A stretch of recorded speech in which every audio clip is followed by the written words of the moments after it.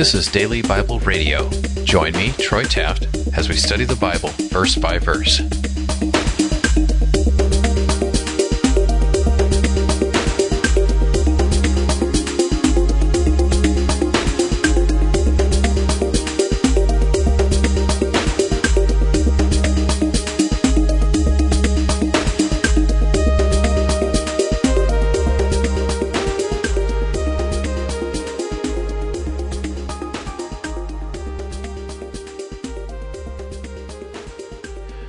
The Jews have not been rejected.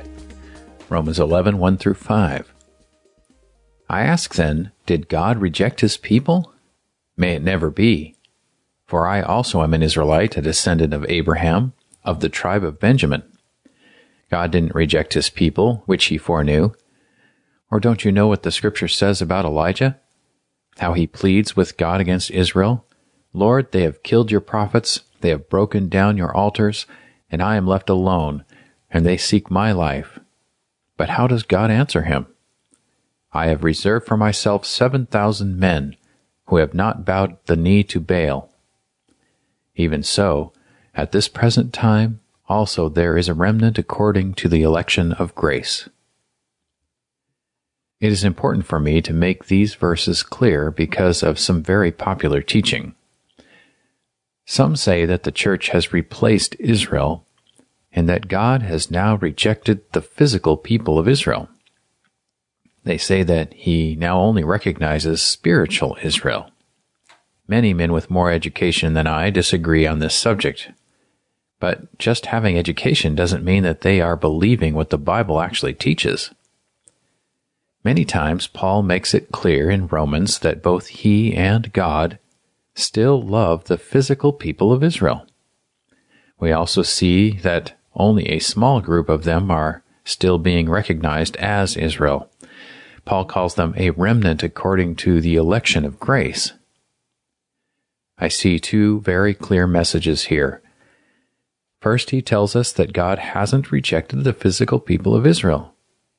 We know that he is talking about the physical people and not the greater spiritual group when he says that he himself is a descendant of Abraham of the tribe of Benjamin. It wouldn't make sense to talk about his physical family line here if he wasn't talking about his physical people of Israel. Paul is making it clear that God still has not rejected the small group that he both foreknew and elected. The second clear message is that it is possible for grace to elect things. Grace is God's favor, and election is simply choosing. God simply chose a small group of people because he decided to love them anyway.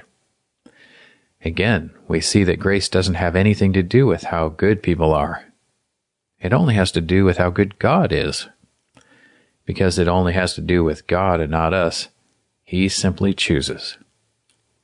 Remember, this doesn't mean that people didn't also choose God. It's just that God was the one who chose them first.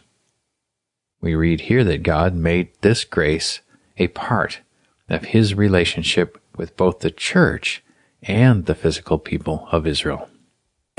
I'm Troy Taft. This is Daily Bible Radio.